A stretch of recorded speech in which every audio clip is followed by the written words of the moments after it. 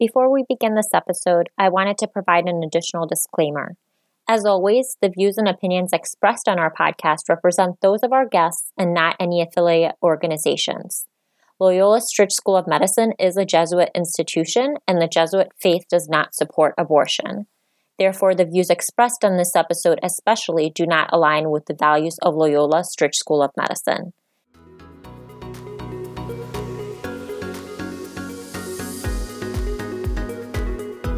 Welcome to Medicus, a student-run podcast about any and all things in the world of medicine. Follow along as we interview outstanding individuals about important topics in healthcare.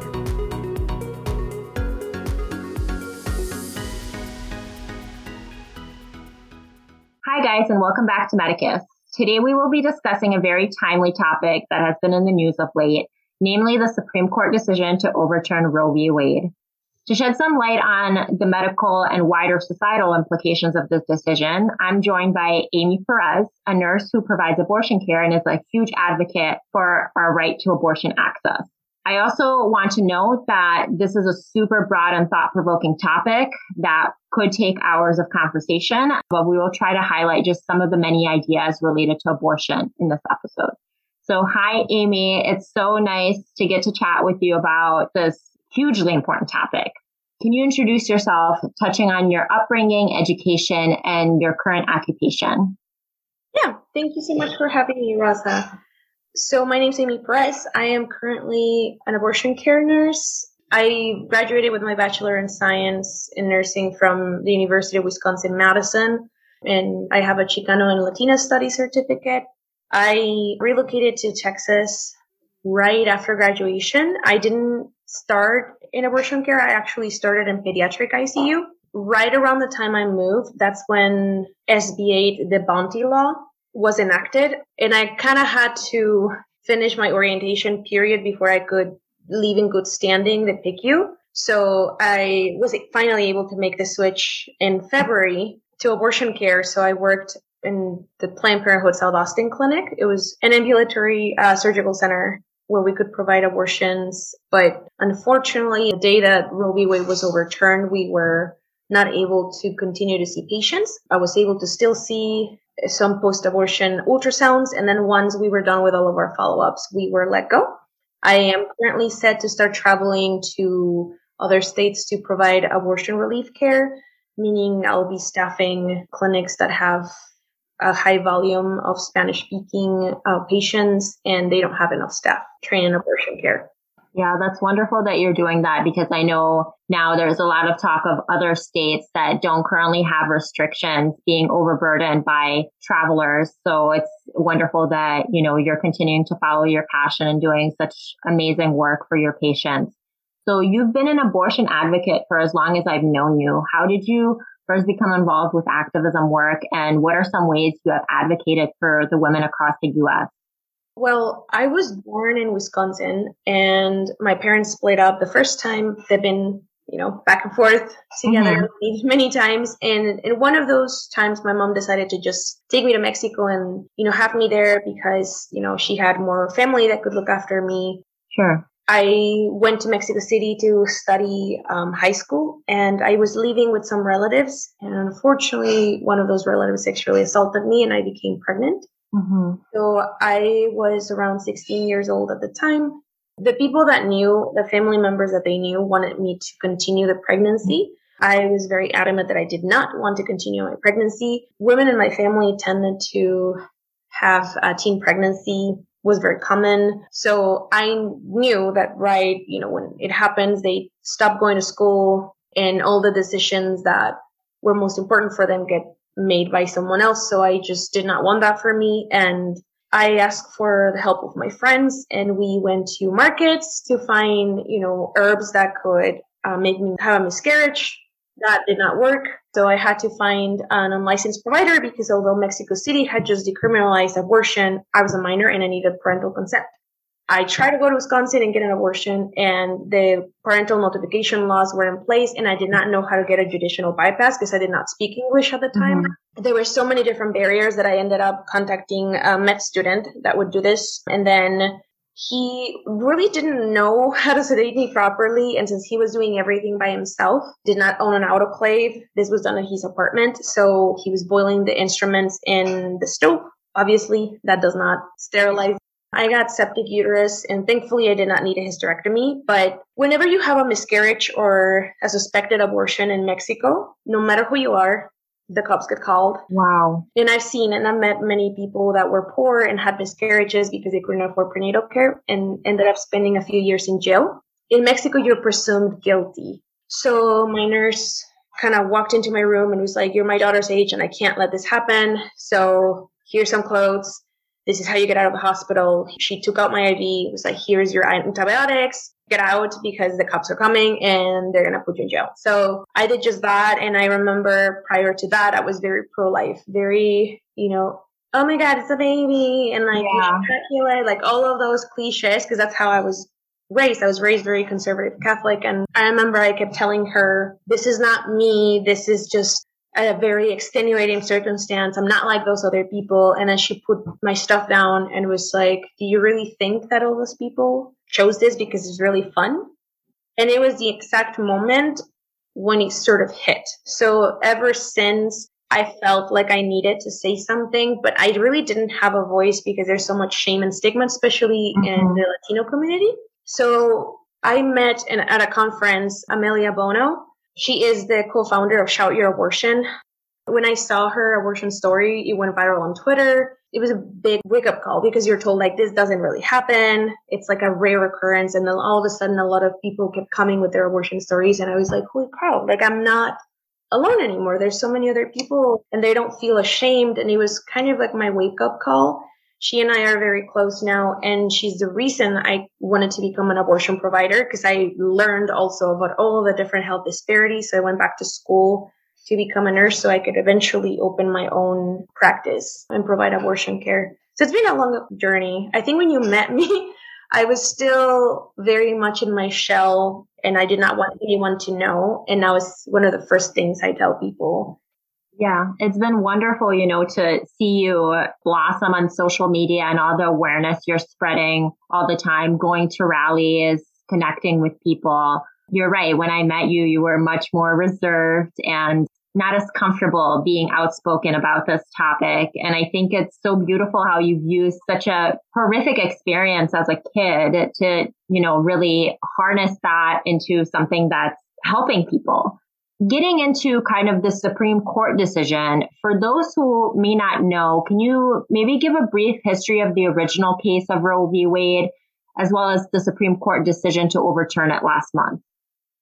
Yeah, so Roe v. Wade started because of a woman here in Texas wanted to obtain an abortion, and some officials were arguing that the law did not allow her to have an abortion, and she kept arguing that it was her right to privacy within the Constitution that allowed her to make that decision. So the case made it all the way to the Supreme Court in 1973, I believe, and then the Supreme Court at that time found that under the 14th Amendment, abortion and the right to choose was protected under that 14th Amendment, right? Mm-hmm. So later, in 1992, there was another case, Planned Parenthood versus Casey, in which there was a ban on abortion, and there were a lot of different restrictions that Pennsylvania wanted to put in place. The Supreme Court then kind of split the baby in that decision, where it agreed to not ban abortion before viability, which is around 24 weeks, but it also gave the states freedom to impose different restrictions, as long as it didn't impose an undue burden on the person seeking abortion. And that's in and itself problematic, because what is undue burden for you may not look the same for me, because every single person has access to different resources. So that in itself brought a whole lot of trap laws that targeted regulation of abortion providers into place.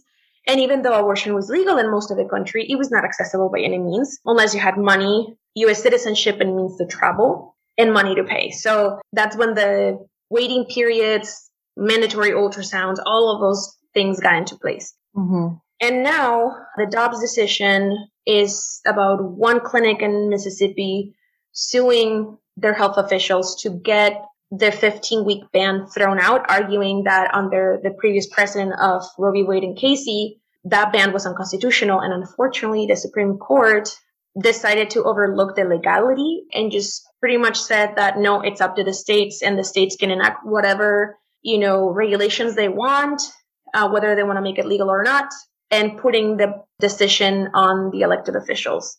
So could you comment on how this decision might impact women's health and society at large? Well, it's not just women, anybody that has a uterus and the capability to get pregnant, right? So I feel like, yes, the majority of people obtaining abortions are women, but I tend to not frame this as a women's issue because it does affect trans and non-binary folks. It affects everyone that don't have the means to travel. Like, I live in Texas, and a lot of my patients cannot travel out of state because they are undocumented. Sure. And there are ICE checkpoints, which there aren't many in other states further north, right? So they're afraid to get deported, so they don't go.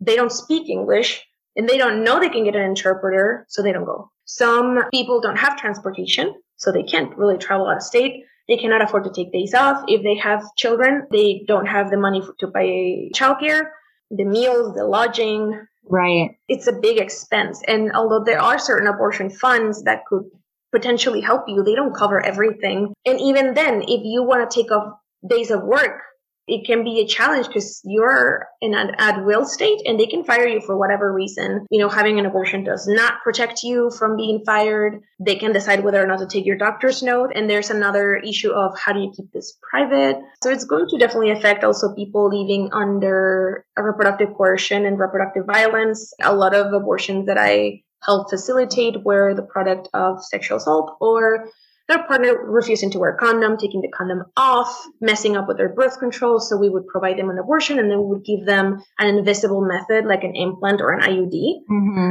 And now we can't necessarily help them anymore because we know that violence and your likelihood of dying in a violent relationship goes up significantly when you're pregnant. It has multiple implications that are not even being discussed. If you have a health condition, if you don't have health insurance, if you can't afford to do that, undocumented people may not even apply for assistance, right? Yeah, because they're afraid that they might be found. And with everything that the Trump administration has done in the past, I can understand why they're afraid of ending in those camps or being separated from their families or being just flat out deported. And now you're deported and pregnant.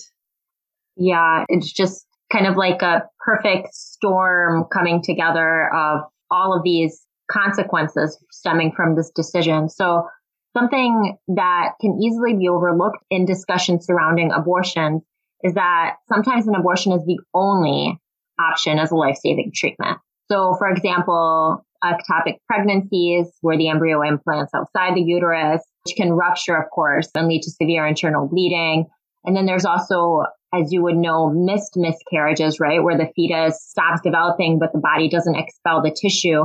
And that can, of course, lead to sepsis and can be fatal. So both of these conditions, among others, can be fatal to the mother. And while some states with anti-abortion laws do make exceptions for life-saving treatment, this becomes, I think, a very gray area because who's to decide what's life-saving and whose life is worth saving, right? Do you foresee that in the future it would be up to the medical team, lawyers, governments? Can you comment on how this could lead to fear of prosecution and undue harm? Well, it's already happened. And even when Roe was not overturned, but SB8 was in effect, we had to be really careful to every medical decision we took. And I should not have to base my nursing judgment on an archaic law made by people who don't understand basic biology, right? So part of the things that people don't understand about ectopic pregnancy, there's a lot of misconceptions about it. It can implant in the tube, it can implant in the ovary, and it can even implant in the cervix, right? So depending on the location and how pregnant you are, like how far along, that's going to determine when it ruptures. And when it ruptures, especially the tubes are not really that flexible. That's when you're going to be bleeding internally. And people don't really realize how much blood you can hold in your abdominal cavity before you realize that you're in trouble. If I have an ectopic pregnancy, if there is a suspicion of ectopic pregnancy, something, and the ultrasound is kind of hard to see unless it's big enough, typically get a positive pregnancy test, but we can't see anything in the ultrasound. We see an empty uterus. Sure. Then we draw blood. And if the blood doesn't behave accordingly, when you draw blood, when you trend the hormones, you want to see it at least double in a normally growing pregnancy every 48 hours. Now, if the numbers go up significantly, like they just shoot up, you're more likely seeing a molar pregnancy. And if the numbers go up but just a tiny bit and they kind of plateau, you're likely looking at an ectopic pregnancy. And one of the treatments for that is a diagnostic aspiration. Mm-hmm. Now, you have to be very clear with the patient, because if this happens to not be an ectopic, you're emptying the uterus and therefore terminating pregnancy. Now, with this law into place, do you think that a medical team is going to be super comfortable doing a diagnostic aspiration anymore? I would not want to risk my license. Normally, I would be sweet. Let's do a diagnostic aspiration, and if we can confirm that the villi is there and all the structures that we need to see, we can confirm the pregnancy's out and the danger has passed. Mm-hmm. But if it's a normally growing pregnancy and you did that, now in the state of Texas, that would be a felony. And you can't have a license if you have a felony. I would not want to risk my life. And, under SB8, if you terminate a pregnancy beyond viability, what they consider viability is not necessarily viability itself. It's the fetal heart tones. And it's usually referred to as a 6-week ban, but I've seen it appear as early as 5 weeks, 3 days. And once I see that flicker on the ultrasound, we're done. I can't do anything. Well, and the issue too, right, is that women, by and large, don't know that they're pregnant at 6 weeks.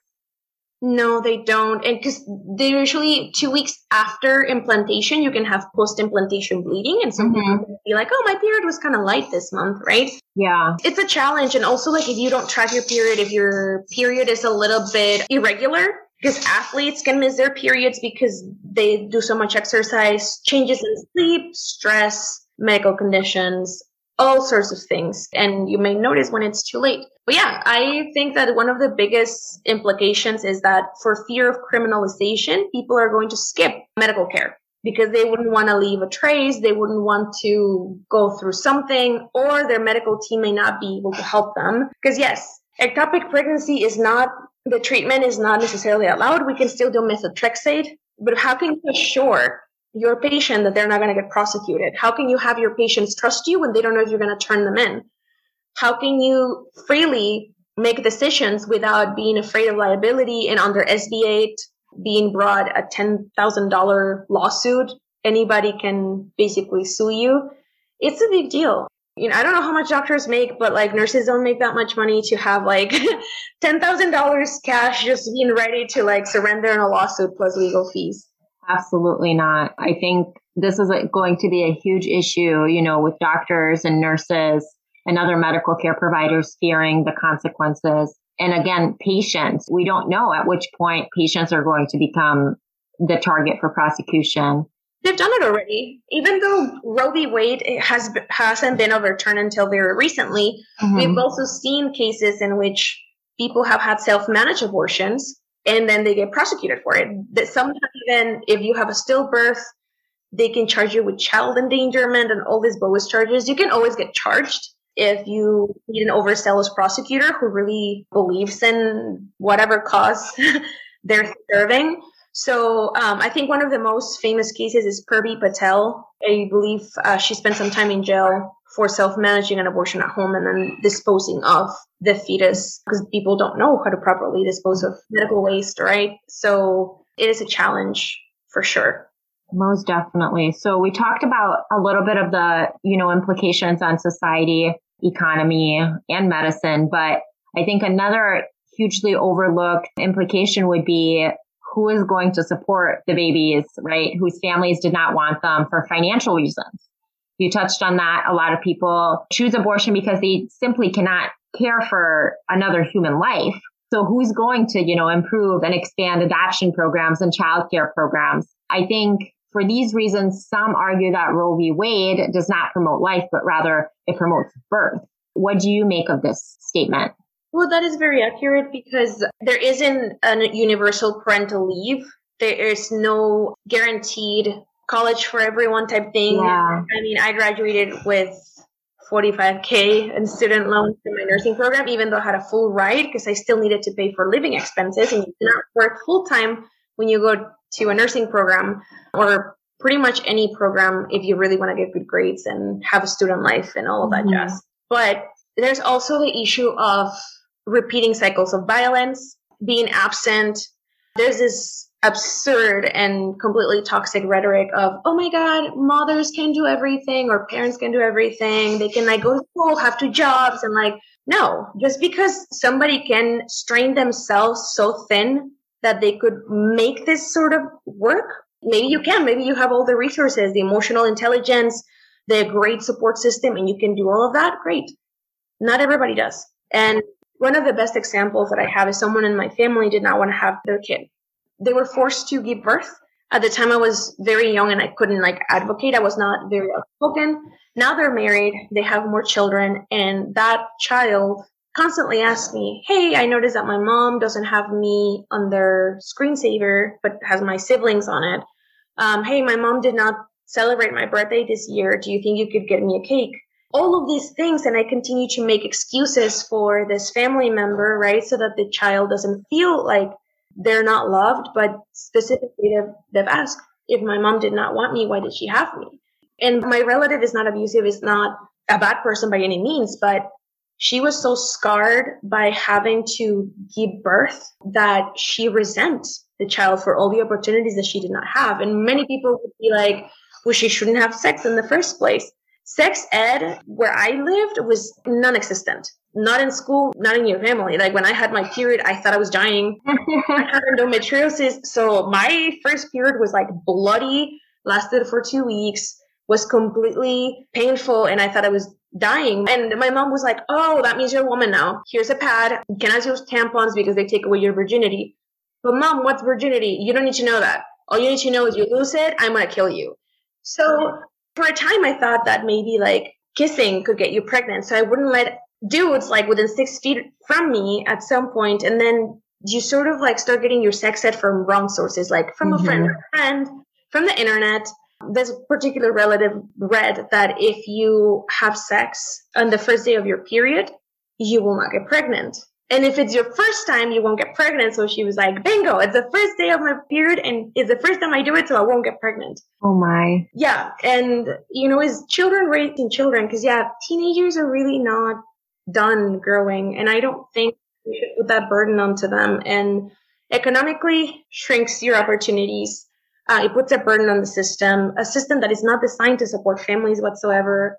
I hate when people tell me, like, give it out for adoption. Well, how many children age out of foster care every year? This country does not support adoption or families in any way, shape, or form. So until that system is in place and not even, we can't pretend that it's okay to bring a bunch of children into this world to parents who do not want them. Yeah. And not only that fact that adoption isn't really supported in this country financially, but that assumes that it's easy to give up a child for adoption, right? Like, I mean, I'm not a mother, so I can't really comment, but I can't imagine going through 9 months of pregnancy, delivering a baby, the emotional connection you must have to this human being. It's not as simple as, here, take it. I don't want it. It's just that you are not in a position to support this. Yeah. And that is also stigmatized. Oh, how could you have given up your baby? You're a terrible mother. Oh, she gave up her baby. What's their problem? You know, we love to have our cake and eat it. So it really isn't an easy way. And I feel like we are shaming pregnant people for something that it takes two to make. I don't see anybody criminalizing Viagra. I don't see anybody criminalizing taking the condom off. It's crazy that the punishment for having a self-managed abortion or me providing an abortion is higher than a sexual assault, right? Absolutely. I feel like we're not doing right by our patients. And I say we as a medical professional because until very recently, with the whole Roe v. Wade being overturned, the American Society of Gynecologists and the major medical outlets were very shy about saying abortion. They were very like, oh yeah, pro women's rights or whatever, but they never like came out and say, oh yeah, we support abortion until very recently. So it's still very stigmatized within the medical community as well. I agree. Speaking of children, can you comment on the physical and psychological trauma of being forced to give birth as a child? As there have been cases of children in their preteen and early teen years giving birth, and I looked it up, and I guess the youngest child to give birth was only 5 years old. 5 years old, yeah. It is extremely damaging. I mean, even as a teenager, I remember I had hyperemesis gravida, which I was throwing up everything, even water. I couldn't keep anything down. I was stressed constantly. I was so tired. Pregnancies in my family are high risk. It was a constant stress on my body. And I was 16 when I worked in the pediatric ICU. For the few children that were there that were conscious, we had child life specialists and therapy dogs and all of these beautiful interventions. She had to spend at least half an hour trying to explain to a 5-year-old what an injection was for her insulin because she was recently diagnosed with type 1 diabetes and was in DKA. We had to be really careful not to traumatize a child because then they wouldn't trust us. And we did not want to create these horrible memories. We wanted to make sure that these children were safe and felt cared for. But how do you explain? Make them understand that they were assaulted, number one, because some children don't know what happened to them. Right. Number two, how do you tell them that there's another child, basically? Or I don't like to call fetuses children, but how are you going to make sense of it? I asked someone in Child Life when I read that story, and they were like, I have no idea. How would I even begin to explain that? Right. And most people would agree that it would be detrimental, significantly detrimental and life-threatening to force a 5-year-old to give birth. They're not even physically developed yet to be able to do that. No, the vaginal canal is extremely narrow, so that would have had to be a C-section. Pretty sure it was a premature delivery because her uterus is not even fully grown yet. So that means C-section. That's major surgery at age 5. It's just so many things that don't make sense. Whereas we could have given her pills and that would have been it. Mm-hmm. Not saying that, you wouldn't have to explain things. You would have. But it's different to take 2 sets of pills, than going a C-section or being induced. Speaking of pills, what about over-the-counter treatments, like the morning after pill and the prescription abortion pills, which individuals could receive via mail? Could there possibly be legal ramifications for doing so? Could someone be prosecuted for taking abortion medication by themselves?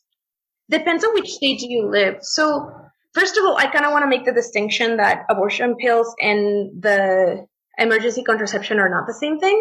Emergency contraception works by suppressing ovulation and kind of speeding up the process of the shedding of the uterus so that there's no implantation. However, if you've already ovulated, it becomes significantly less effective. So now we also have the weight limit. So we have 2 pills that are designed to prevent pregnancy after unprotected sex. And unprotected sex is just an umbrella term by, forgot to take my pill, the condom broke, all of that stuff. Plan B has a weight limit. So if you weigh more than 165 pounds, which is a significant portion of the population, it loses a lot of effectiveness. And you can use it up to 72 hours after unprotected sex. However, if you weigh more than 165 or your BMI is above 25, either or, you can use it. It's just not going to be as effective. You might need Ella. And Ella, unlike Plan B, is prescription only. It's a different kind of hormone. It's an anti-progesterone. It's upistral acetate and basically is stronger. You can use it if you weigh more than that and if your BMI is above 25. After you go beyond 30-ish, that's when it starts losing effectiveness as well. And then you can use it up to 5 days after unprotected sex. But not many people know about that one because it's, prescription only and it's kind of hard to get. Could you get prosecuted for using Plan B? Not necessarily, no. Could you get prosecuted for ordering pills by mail in red states? Absolutely, depending on what your legislation says. So here in Texas, the providers are the ones that are being criminalized. I do not know every particular state law, but if already they were prosecuting people when Roe v. Wade was not overturned, I can definitely see people getting prosecuted for either getting them or for aiding and abetting. Meaning, I'm going to lend you my address, get the pills shipped here, and we can go through your process together. Mm-hmm. Or maybe you don't have money to buy them. Maybe I front you the money and you can pay me later. If I really, really want to mess with you, if I am that kind of prosecutor, I'm going to use every shred of evidence. Your texting, your browsing data, your GPS location, your credit card purchases, anything leaves a digital print nowadays. Mm-hmm. Anything can be used against you. And I think that it really is going to depend on where you live and how dedicated your legislation is and your police department to go after you. I know that Austin, in order to prevent that, passed the GRACE Act, which in a sense decriminalizes self-managed abortions for people seeking them, not necessarily the providers themselves, because we know that federal law and state law trumps city ordinances. But long story short, step in the right direction. Not many other people or legislations are doing the same thing, unfortunately.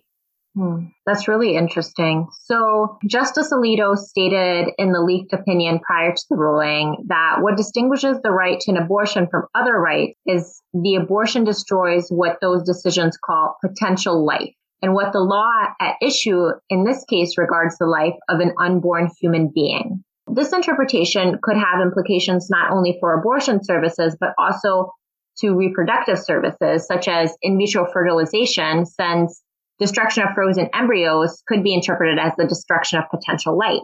Can you comment on how this could impact family planning and the already declining population growth rate in the U.S.? Well, I mean, we know that the people who have fertility problems need to make several embryos, and then we see who implants. And let's say that this round someone implanted and we have a successful pregnancy, then the couple can decide whether they freeze the embryos for future pregnancies and pay the storage fees, or destroy the embryos. Who's going to have custody of those embryos? Who is going to say, oh, we're going to keep them just fertilized and force people to pay the storage fee? Or are we actually going to force them to implant the embryos? Like, there's so many different unknowns that unfortunately I can't answer, but the whole potential life should also apply to people who are already here. What about my potential life to go to grad school and become an abortion provider? What about, and I know that I don't like when I draw this line, right? But people usually tell me in this other side of the argument, oh, life begins at conception is one cell. Well, I mean, bacteria are life, if you think about it. And when you get sick, I give you antibiotics. So which is it? We pick and choose what we want, right? Yeah. If you think about organ donation, you need my consent. I can be brain dead. My family or I have to have some kind of paperwork already in place.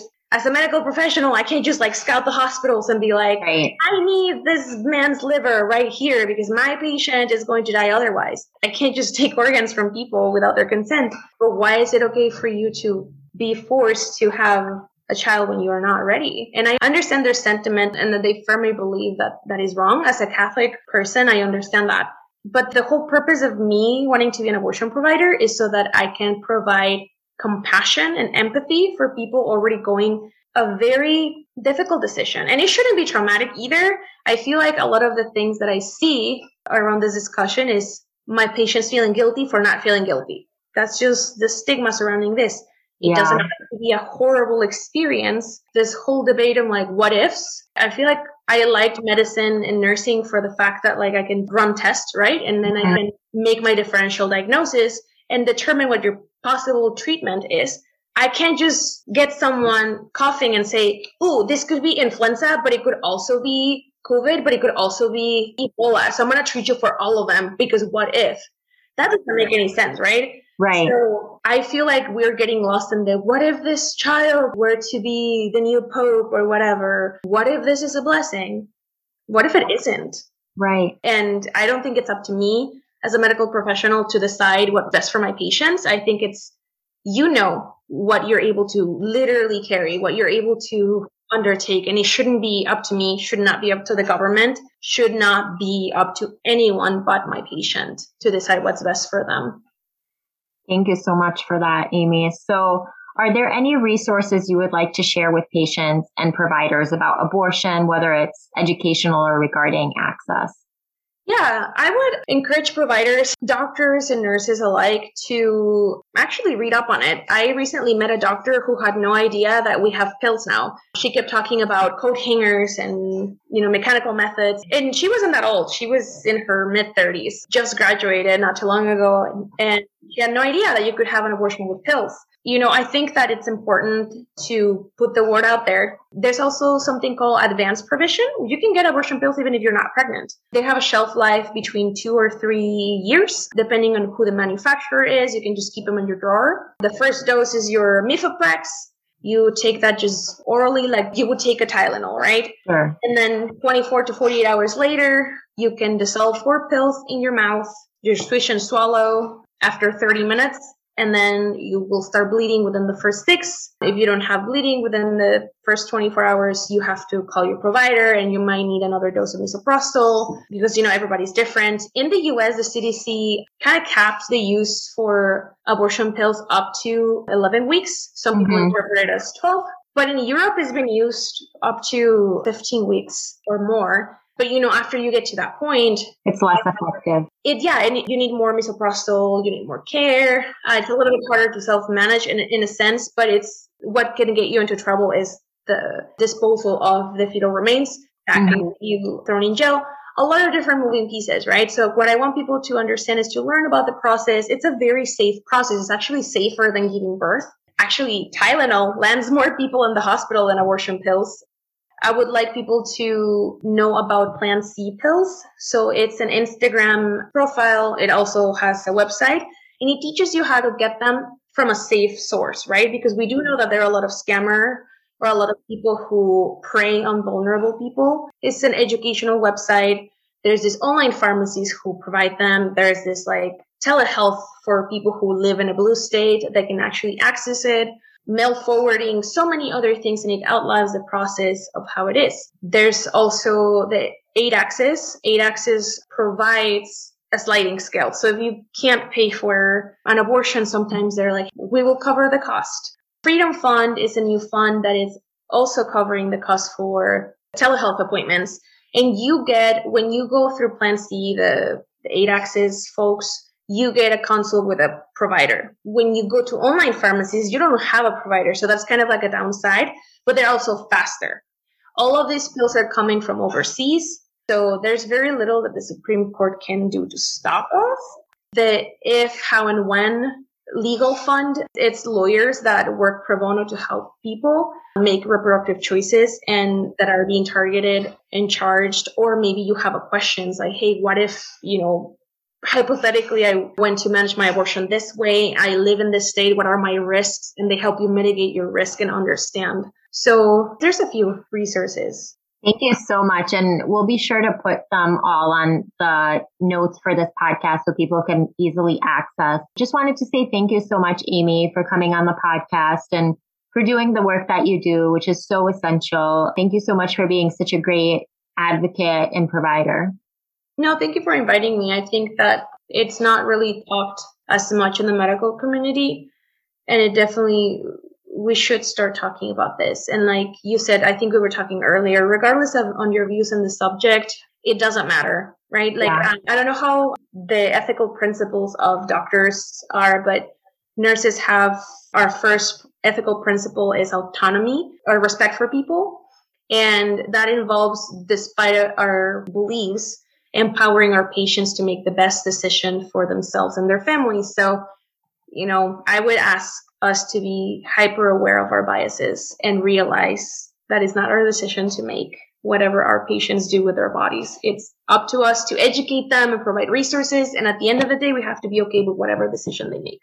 And if we can't provide the care that they need, we need to find someone who can. That is our responsibility. Absolutely. Thank you again. Yeah, no problem. Thank you for having me. Thanks for listening to this episode. This wouldn't be possible without the support from our listeners. Please rate, review, and subscribe. We appreciate donations to help fund the production of this podcast. To support us, go to medicuspodcast.com, where you can additionally find show notes, links, and information about our guests.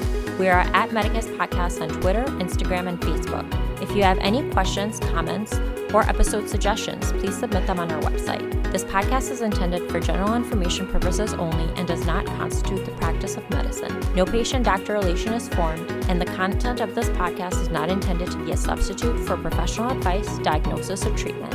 Views and opinions are their own and do not represent any organization.